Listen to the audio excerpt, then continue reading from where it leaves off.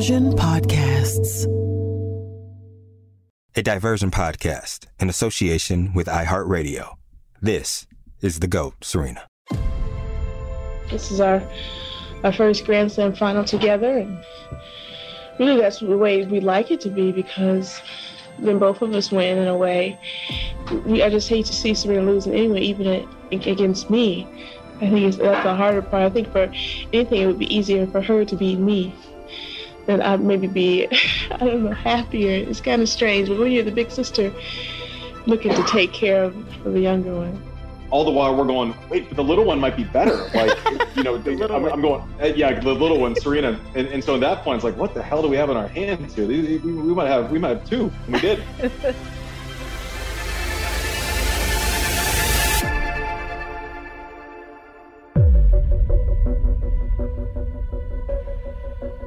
Welcome to The GOAT, Season 2, Serena. I'm Chanda Rubin, former world number 6 Grand Slam semifinalist and doubles champion, alongside my co-host, Zina Garrison, a former Wimbledon finalist, world number 4, and Olympic gold medalist.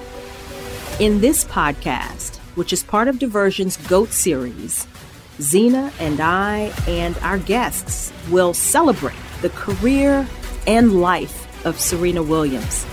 We'll trace her path as she evolved from an outlier in the tennis establishment into the all-time Grand Slam singles champion and ultimately a cultural icon.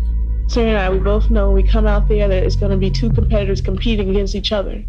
And that's just the way it is. When you walk out on the court, if you're not a competitor, you've just got to go home. And we both understand that. In this episode, Sisterhood, we will celebrate the power of sisterhood. It will focus on Serena and Venus, of course, but one of the least talked about aspects of the Williams family is that 6 of the 7 family members who lived in the same house in Compton when Serena and Venus were starting out in tennis were women. Yes, Richard Williams, with his folksy, outgoing, sometimes outrageous, and always attention-getting personality, tended to dominate conversations about the Williams sisters.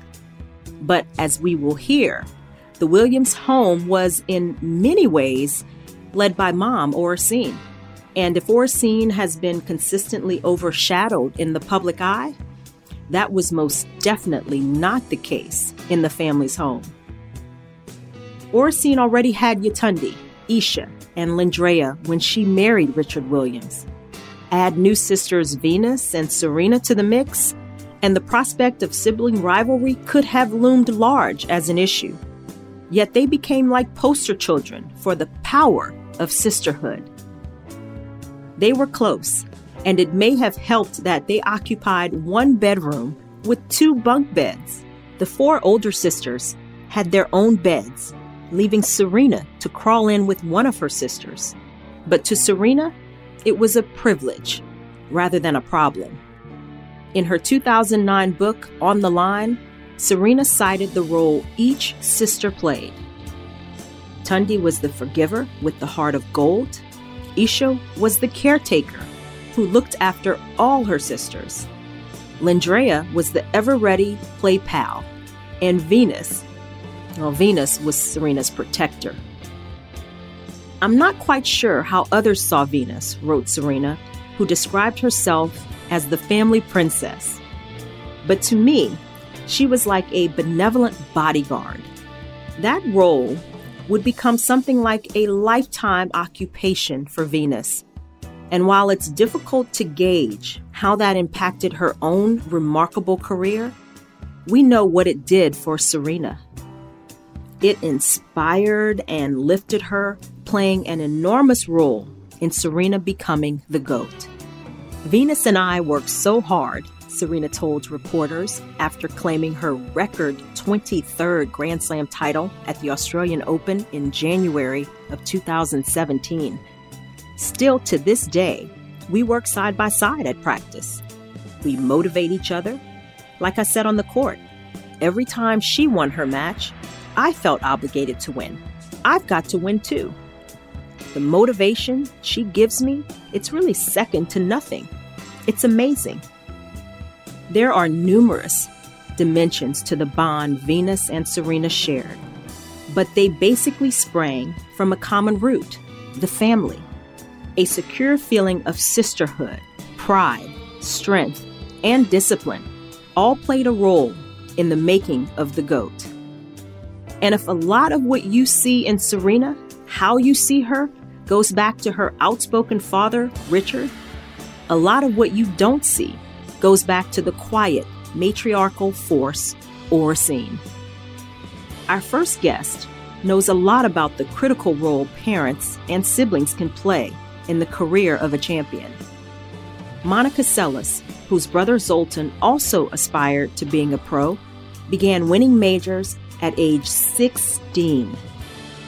By the age of 19, she had already won 8 Grand Slam titles, the fastest start of any Grand Slam champion. But fate intervened when a deranged fan stabbed Monica and sidetracked her career. She was just 20 at the time. Monica returned to the tour in 1996 after a hiatus of nearly 3 years. Although she wasn't the same player when she returned and had just 1 win over Serena in 5 meetings, she still served as an inspiration to many. Like the Williams sisters, Monica's unique game was implanted by her father, but it was mother Esther Seles who kept Monica grounded and traveled with her. So let's hear more about the role mothers play in the lives of champions. While speaking with Zena and me, Monica shares her vivid memories of meeting the Williams sisters, which came after Richard Williams paid a surprise visit to Monica's father, Karolyi. I got to meet Serena, Venus, and Mr. Williams very early on in California. I would, don't quote me what year it was, but I was probably 17. I think it was before my stabbing, when I was the #1 player in the world, and Mr. Williams reached out to my dad. And I don't want to lie, so I don't remember like exact specifics, but I remember such determination, such focus, such concentration that, you know, as I think they must have been probably like 9 or 10 years old, I said, oh boy, and here I am also myself 17, 18. That you could just feel something was very special about these 2 young kids at that point. I mean, what Mr. Williams did with 2 daughters is truly amazing, because just, I think we women are competitive. I don't have a sister, but I have a brother. And even my brother, it was always competitive because he played tennis. I can't imagine how difficult as a parent it had to be, and it still has to be, while both Venus and Serena are playing, to keep that relationship as a family, as a sibling, as a father or mother, and truly in the most competitive environment in sports on the world stage. So I can't even relate to that side to it. The side of having our dads be such a big part of our lives, I would, in my case, I would not change that, because my dad taught me so many terrific things, not just on the tennis court, off the tennis court too, that I thank him truly every day for the gifts that he gave me. Just wish, you know, as a lot of us have losses in life, that he actually got to spend more time with me and things like that. Those gifts were put to use quickly in the case of all 3 players. Monica felt she could really relate to the urgency shown by the Williams sisters, because she herself had felt the same passion for the game in her youth. I love tennis. I'm good at it. You know, the other part is, we all know we're all independent contractors. We're 1 injury away. Nothing is guaranteed. But somewhere in my brain, I said, okay, I want to do this. And I think that's the thing that I saw early on, as crazy as this sounds, even more in Serena than in Venus. When I met them, even as a 17, 18-year-old, I saw that same determination, same focus that I had. And probably till that moment, till I met Serena, and Serena had to have been younger than 10, I thought I was kind of one of the few people that had that at that level. I think, I'd be curious to know what but both of you think if you see that in certain players in the pros or even in juniors, where they just have just that bit more than even somebody like Venus. To me, I don't know why. Yeah. I mean, that's interesting you say that, because we were talking about it before getting on this conversation with you. And we said we put you and Serena sort of in that range of incredible competitors, the intensity you bring to every single point, every single shot. And I can certainly say from my perspective as well, having played both of you, it's incredible how similar that is. And you mentioned how big they hit the ball. That was one of the things you noticed, even, as a 17-year-old seeing them. But both of you were incredible ball strikers. And, can you think about how challenging that was for you playing Serena, playing almost yourself? How challenging was that? Better than myself. That was hard for the ego. Look, that was debatable at that time. That was very debatable. Different debate. Absolutely. I think also one thing that goes a bit unnoticed is both of our parents taught us very clean technique. When you look at Serena's technique, it's clean. I mean, the forehand had a little bit of a hiccup, we all played her. So we all kind of said, okay, well, if it gets tight, go to the forehand. But she kept improving that where it really wasn't a weakness. And the backhand, kind of like my backhand, was the shot that, under crazy pressure, it was something I could rely upon, and for her too. And I think that comes from fundamentals, which I think is very important to young kids or parents or coaching who will be listening to this podcast, that the fundamentals, the technique have to be there. And that's what I think to me, Serena is like, that is that building block. And then the mental toughness, I think part of it is you don't to those levels, because I think Serena even surpasses my mental toughness, which for me was very hard to kind of accept, because, all the time you think, oh, I'm one of the toughest out there. We'll be back with more of the GOAT Serena in just a moment.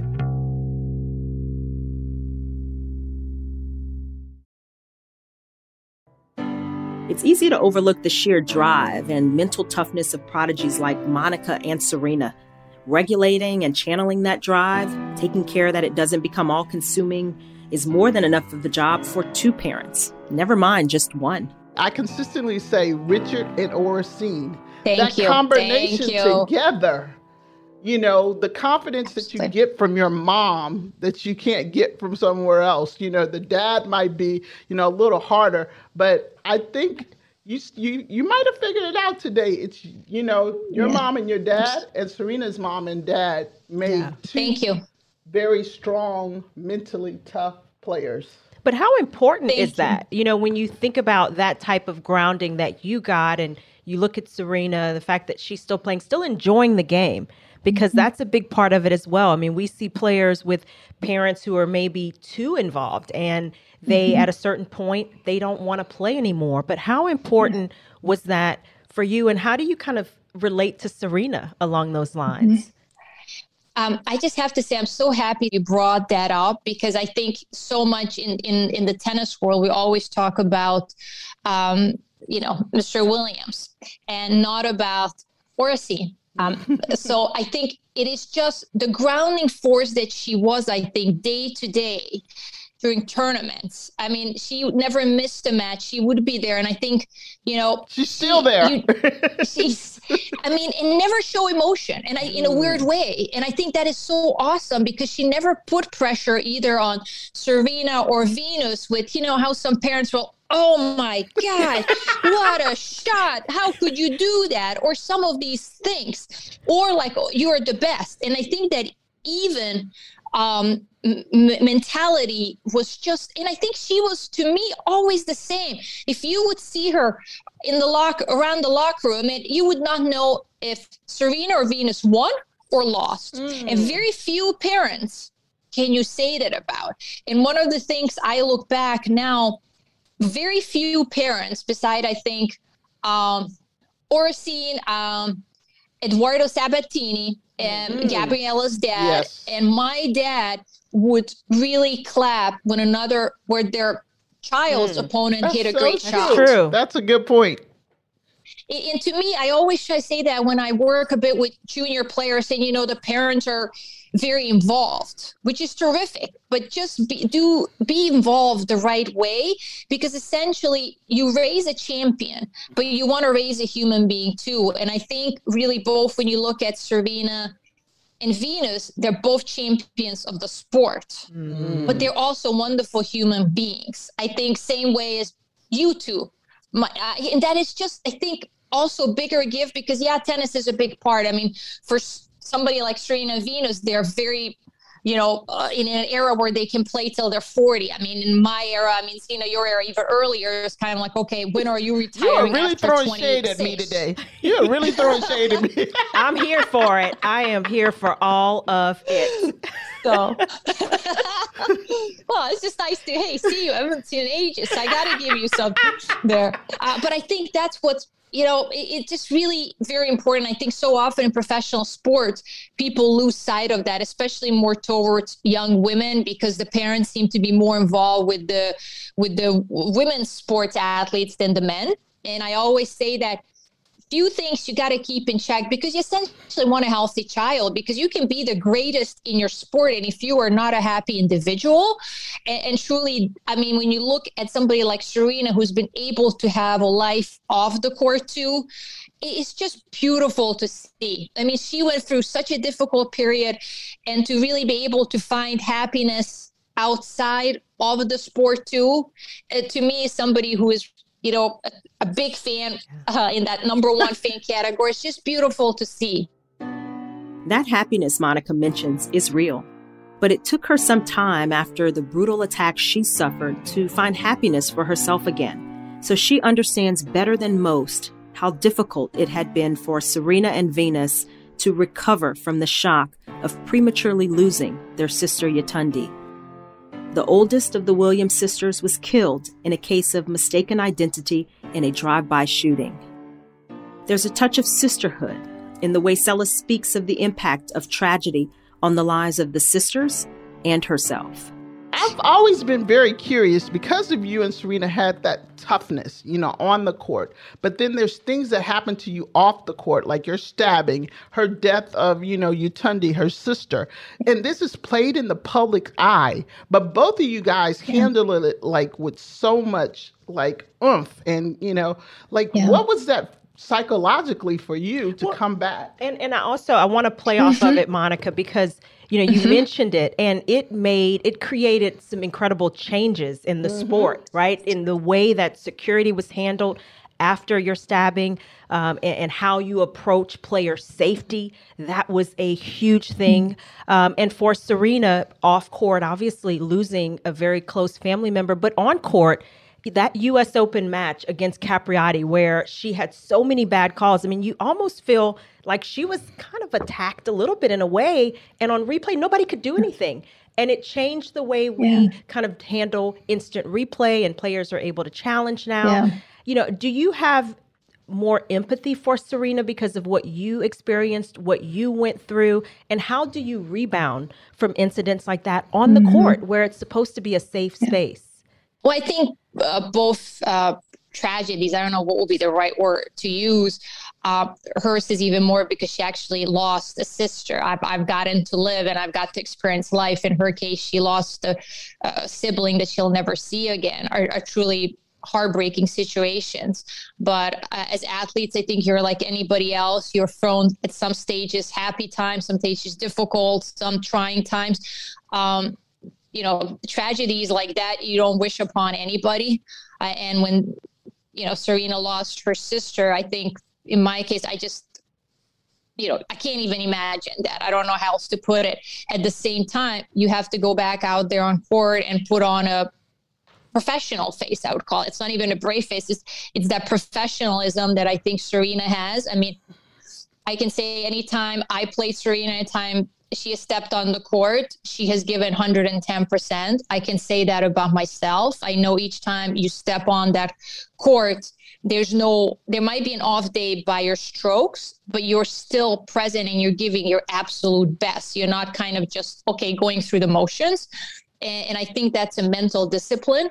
I think that's pride in the craft that you're doing. I think that's, respect. And I think any of us that are around the tennis circle, we know what an amazing competitor Serena is and where she draws that competitiveness, that energy before she became a mom. I'm sure it changed after she became a mom, and really how she deals with that. Because in her case, kind of like in my case, the eyes were on, everybody's like kind of looking, waiting, what's your reaction? And truly, I think each of us deal with it differently. I think both of us, I can't speak for her, but I think having a family support system and friends helps tremendously, because you truly need that space where I think you can grieve and just be a human being, forgetting that it's a champion, and stuff like that. And in my case, I think it took me a while to feel safe again on a court, because to me, tennis was, yes, it was a way I made my living, but it was a sport that, you know, I should feel safe when I walk out there on a court and turn my back. I mean, it has, you know, instead of having to worry that somebody could breach security, let alone truly bring a knife to a tennis event. You know, I mean, that to me is like, also when you look back, is how was that allowed to happen? And a lot of other things, but each case is very different. But I think one thing we both, hopefully, if any young kids are watching, listening to this podcast, is that it's resilience. You bounce back. You do the best that you can that day. And I think Serena has shown that. I mean, she had some highs in career and she has some lows in her career, but she always shows up and she always goes. I'm going to go next. Tomorrow's a new day. I'm going to work harder. Whatever that is, I'm going to be more conscious of this. And I think she's an ever evolving human being. And personally, I just can't wait to see the next stage after she stops playing professional tennis. I hope she'll play a few more years, because I really would love to, you know, see her break, you know, all these more amazing records, but truly just to see her already be an amazing mom, amazing wife, and just to build this life, because she absolutely deserves the most happiness, because she has worked for all this herself. And think about it, as we all know, we kind of all had to figure this out on our own. There was no blueprint on anything, from the simplest thing to the most complex thing. And you're dealing around the world with the press, with so many different things, and you were thrown into this at a very early age. So it's like, okay, sink or survive. And to do it at the highest level that she has been able to do it, and truly figure out so much of her own, maybe as a youngster with the help of her parents, but I think later on a lot was by herself. It's, to me, truly just speaks so much about her character.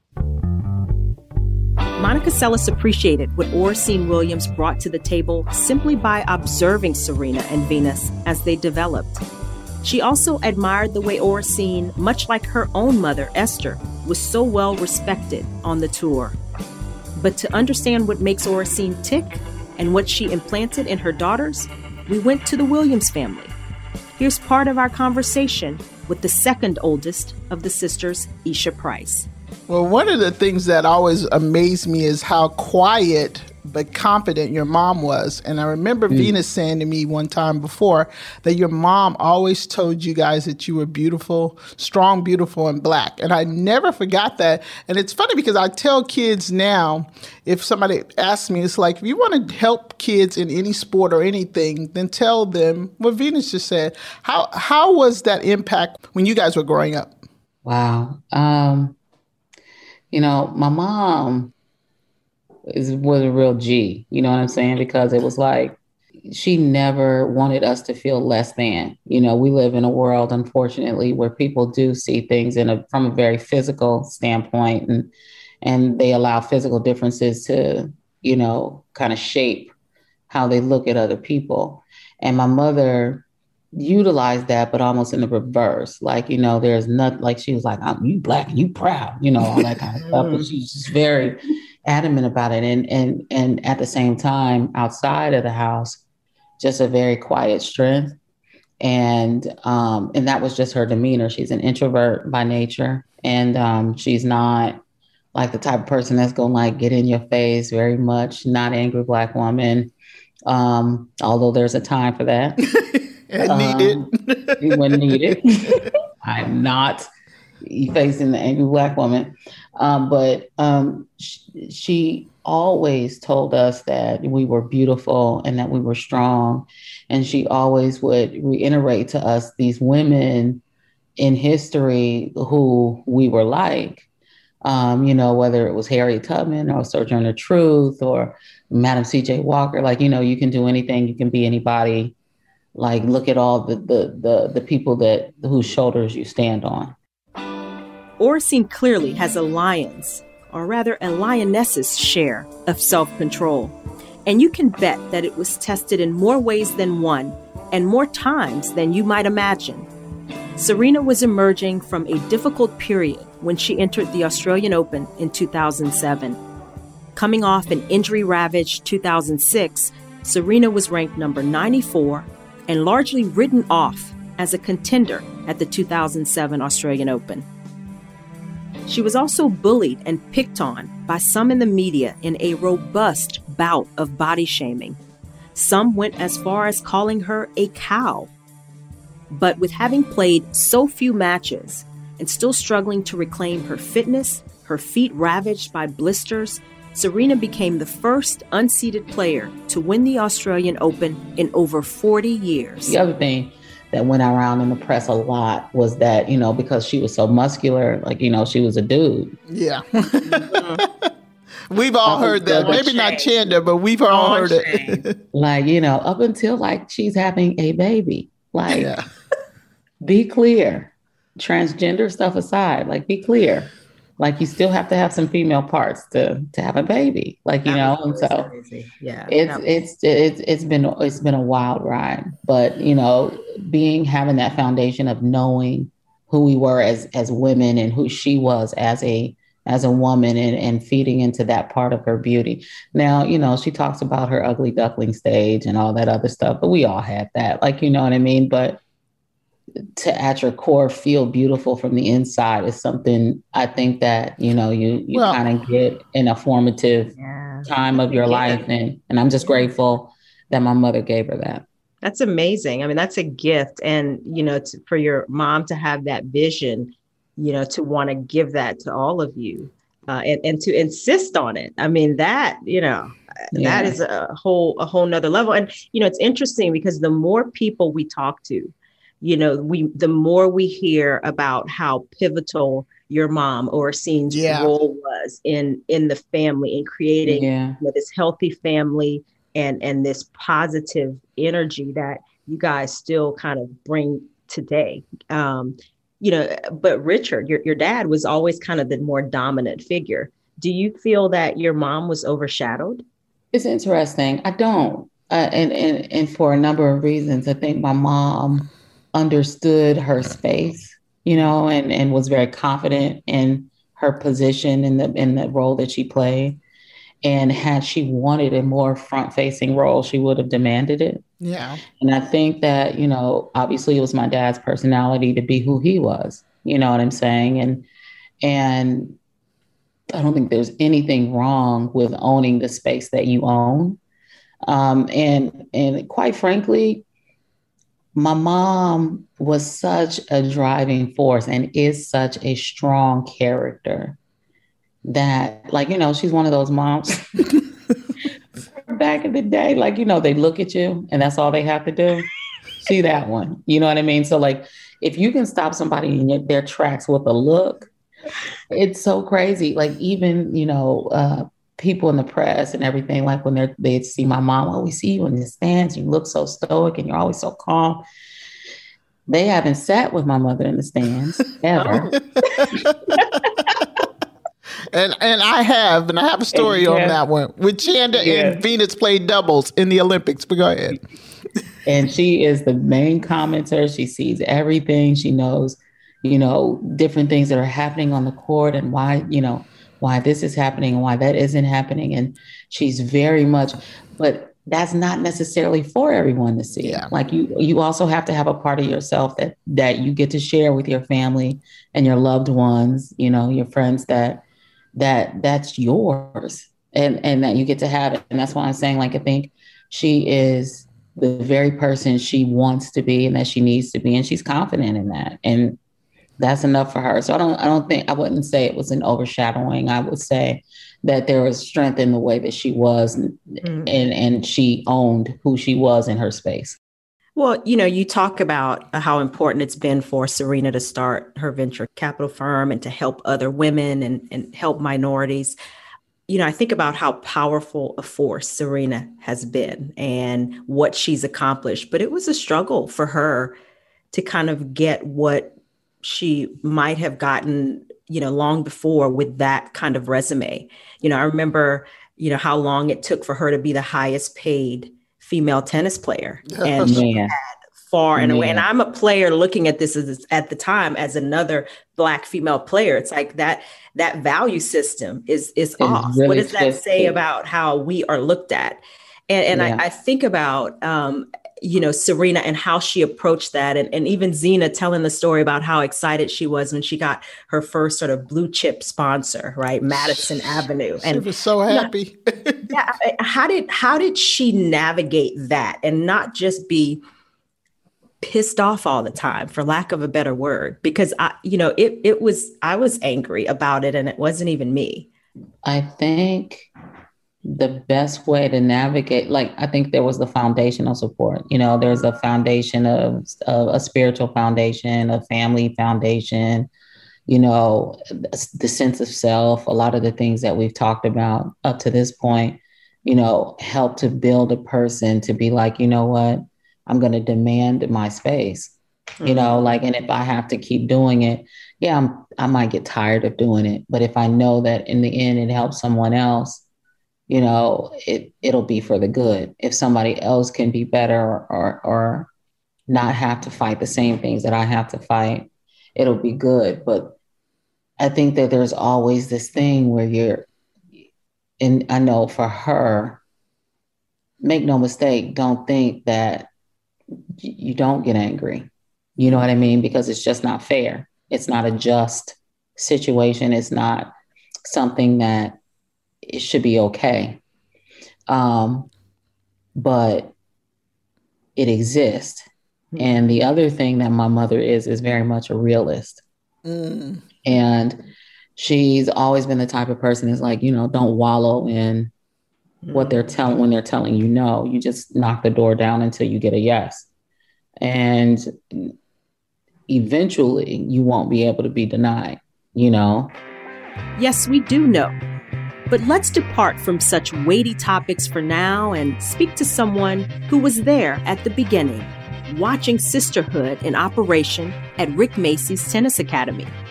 Andy Roddick was a fellow Academy rat who went on to become a world number 1 as well as a U.S. Open champion. He developed a friendship with Serena back in those early years, which is a relationship that continues to this day. You and Serena, Andy, you've known each other for a long time. How far back do you go? I remember seeing Venus and Serena at Greenleaf when Rick Macy's Academy was there. That had to be 92, maybe. And then they moved. My brother was there, and so I wasn't there at Greenleaf. But then they moved when everyone moved down to Delray Beach, Florida. The girls were there, and then I started going there also. So for probably 3 or 4 years of my life, it was like the Phenom girls, and then this other kid like on the next court, like however many courts over. But I had a like an up close view. They worked their butts off when they were young. I mean, I'm sure they still do, but what I saw was crazy, and it was weird because that was back when it was controversial that they didn't play junior tournaments, and everyone, including myself, was like, "Well, how do we know how good they are? Why are they getting so much hype?" It's like, what the hell do I know? They're still winning. I'm a dummy. So, what was like your first impressions of them? It was like this aura of we didn't know, and then. Richard, it was like his show too, so we didn't know what to make of Richard. He was always saying something, and, so it was that weird thing where you can have the eyeball test, and you obviously see that these girls are just phenoms as far as their power and their ability and the work they put in, but no one had ever seen it in real play. It's like watching someone, it's like watching someone who's amazing at the combine in the NFL. You can see the tools, but does that translate to the game? And that was a question we just didn't know. And then I think it was Venus who went first, and I'll forget the city, but it was an event out in Cali. I think she took a set off. It was in Oakland. It was in Oakland. Arancha, right? Yeah. She maybe took a set off of Arancha, and then it was like, oh. And all the while we're going, wait, but the little one might be better. Like, I'm going. And then, the little one, Serena. And so at that point, it's like, what the hell do we have in our hands here? We might have two, and we did. We'll be back with more of the GOAT Serena in just a moment.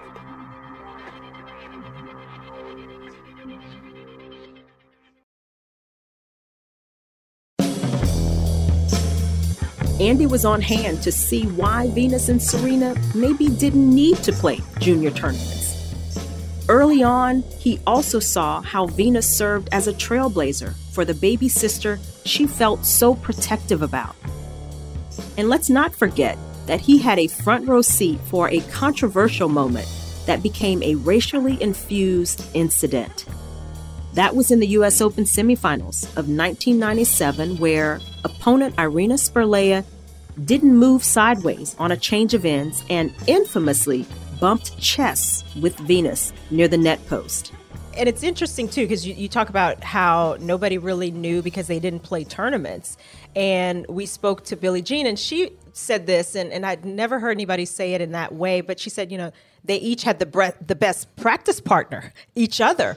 And so maybe they didn't need to play as much because of that. But I'm curious, along those lines, what do you think Venus meant to Serena? I mean, this is an individual sport in tennis, and, it's rare that you have a sibling that, maybe you can even practice with, let alone who is as good as these two were side by side. What did Venus do for Serena? How was that impact the way you saw it?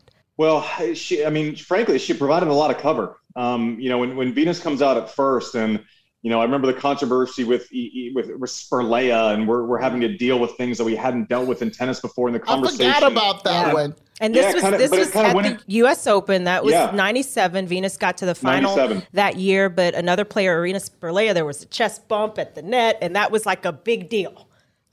And I don't want to say something that wasn't said by Irina, but there were conversations around race, and was that a part of the cause with Venus and Spurleya? And these are conversations that were largely hidden in tennis up to a certain point. So for Venus to have to kind of go through that first, and then Serena actually getting kind of an up close look at the basket. She had been in every arena that she was eventually going to dominate in. So I guarantee you those arenas felt a lot smaller by the time she got there. And oh, by the way, my sister is really good. We know she's one of the best players in the world. And let's say I beat her in practice last week. That has to do, that has to do amazing things for your confidence. So I don't think it can be understated what it did to help Serena, kind of having Venus go through first. Yeah, and you think about, Andy, you have a brother who was a fantastic player as well. Now, can you imagine what that might have been like? Number one, side by side as world number ones. These two together, these sisters really changed the game in some ways because it was the two of them out there. But how do you see those challenges? I mean, we maybe see the benefits, but what would be the challenges in terms of that? I'll tell you this: my brother and I have gotten in fights over the last scoop, the last scoop at Thanksgiving. So forget playing for titles and millions of dollars and battling egos and everything else. I also don't think it's funny because Venus and Serena get mentioned in the same breath. You think of the Mannings, right? They were both number one draft picks, and you kind of come up with these other equivalents, but they weren't even if you're on the other team, it's one Manning playing against the defense of the other team. They're not literally going against each other. Their teams are playing each other, but they're not fighting each other. They're not. The road doesn't go through each other. There was never they were never on the field at the same time, right? Even if their teams were playing. So it's a completely different dynamic. How they've pulled it off is amazing, and there's no kind of false representation of their relationship either. They've been close the entire way. From where I've sat, I've never seen any kind of friction that's lasted more than you're annoying me at lunch. So so it's actually remarkable kind of the maturity that they've had kind of going through this process, which is now, I mean, gosh, we were talking about 97, it's 25 years old now. You know, you get the sense of the relationship that you and Serena have. I mean, I remember playing an exhibition and you two were playing as well. And I remember in the car, and I don't remember what you're talking about, but the two of you were just laughing and giggling about something. And of course, your sense of humor, I mean, you are the same person, no matter what the situation. And that's a real compliment, where you have people who, you know, go in and out and they sort of change for the moment. You are the same regardless of what's going on. And you could just see Serena kind of gravitating towards that. And I'm curious, in terms of your relationship, have you always kind of had a good relationship? I would say it's easy. Like, we have an easy relationship, right? Mm-hmm. Like, it's just like we can not see each other for a year and all of a sudden we do, and we kind of just like drop back in. I do think, like, if you think about Venus and Serena from the time they're kids, outside of, you know, family or, you know, moving across the country to a new place and being around tennis people for the first time and doing all this, it's probably a weird thing to have like a trust mechanism at that age when people are coming after you, and everyone you meet probably could benefit from something that you're doing, right? Mm-hmm. And so we never had that. Mm-hmm. You know, we knew each other before she was, you know, she was the girl who like drilled really well, but we didn't know if she could play, you know? So so I knew her then, you know, so I think there's probably a trust mechanism. You know, nothing that she says I'm ever gonna, it stays between us. I'm not going to use it to, and that's sensationalize anything. And I mean, so that's gotta but I think that probably has something to do with, you know, us knowing each other a long time ago. Well, there you have it. You could call this episode Women Behaving Historically, because it's clear that Serena is, as her sister Isha said in another context, standing on the shoulders of others. A daring but shrewd father in Richard Williams, as we knew all along, but also a strong, ultra-supportive mother in Oracene. She taught her daughters, all 5 of them, the value of strength, of pride, of not taking no for an answer when right is on their side. It's pretty clear from our guests, including some who appeared or will appear in other episodes, that you simply can't talk in any depth about Serena or how she became the GOAT in tennis without also talking about Venus. In a sense, they've remained the same inseparable duo they were as giggling, racket-toting, fierce young girls. They are, in a sense, tennis twins. Coming up, with the help of the godmother of tennis, Billie Jean King, and other special guests, we will be exploring and documenting the process that helped shape the gifted youngster Serena into the GOAT. I can assure you, it was a process that featured a number of unexpected twists and turns that you won't want to miss.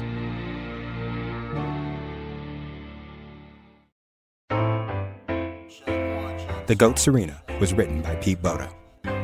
This season is hosted by Zena Garrison and Chanda Rubin.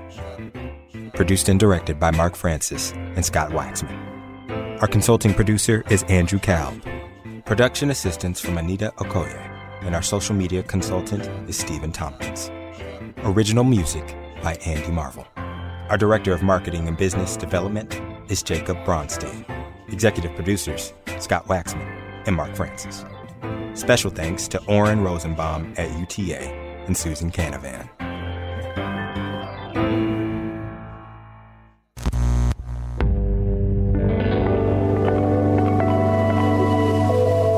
Diversion Podcasts.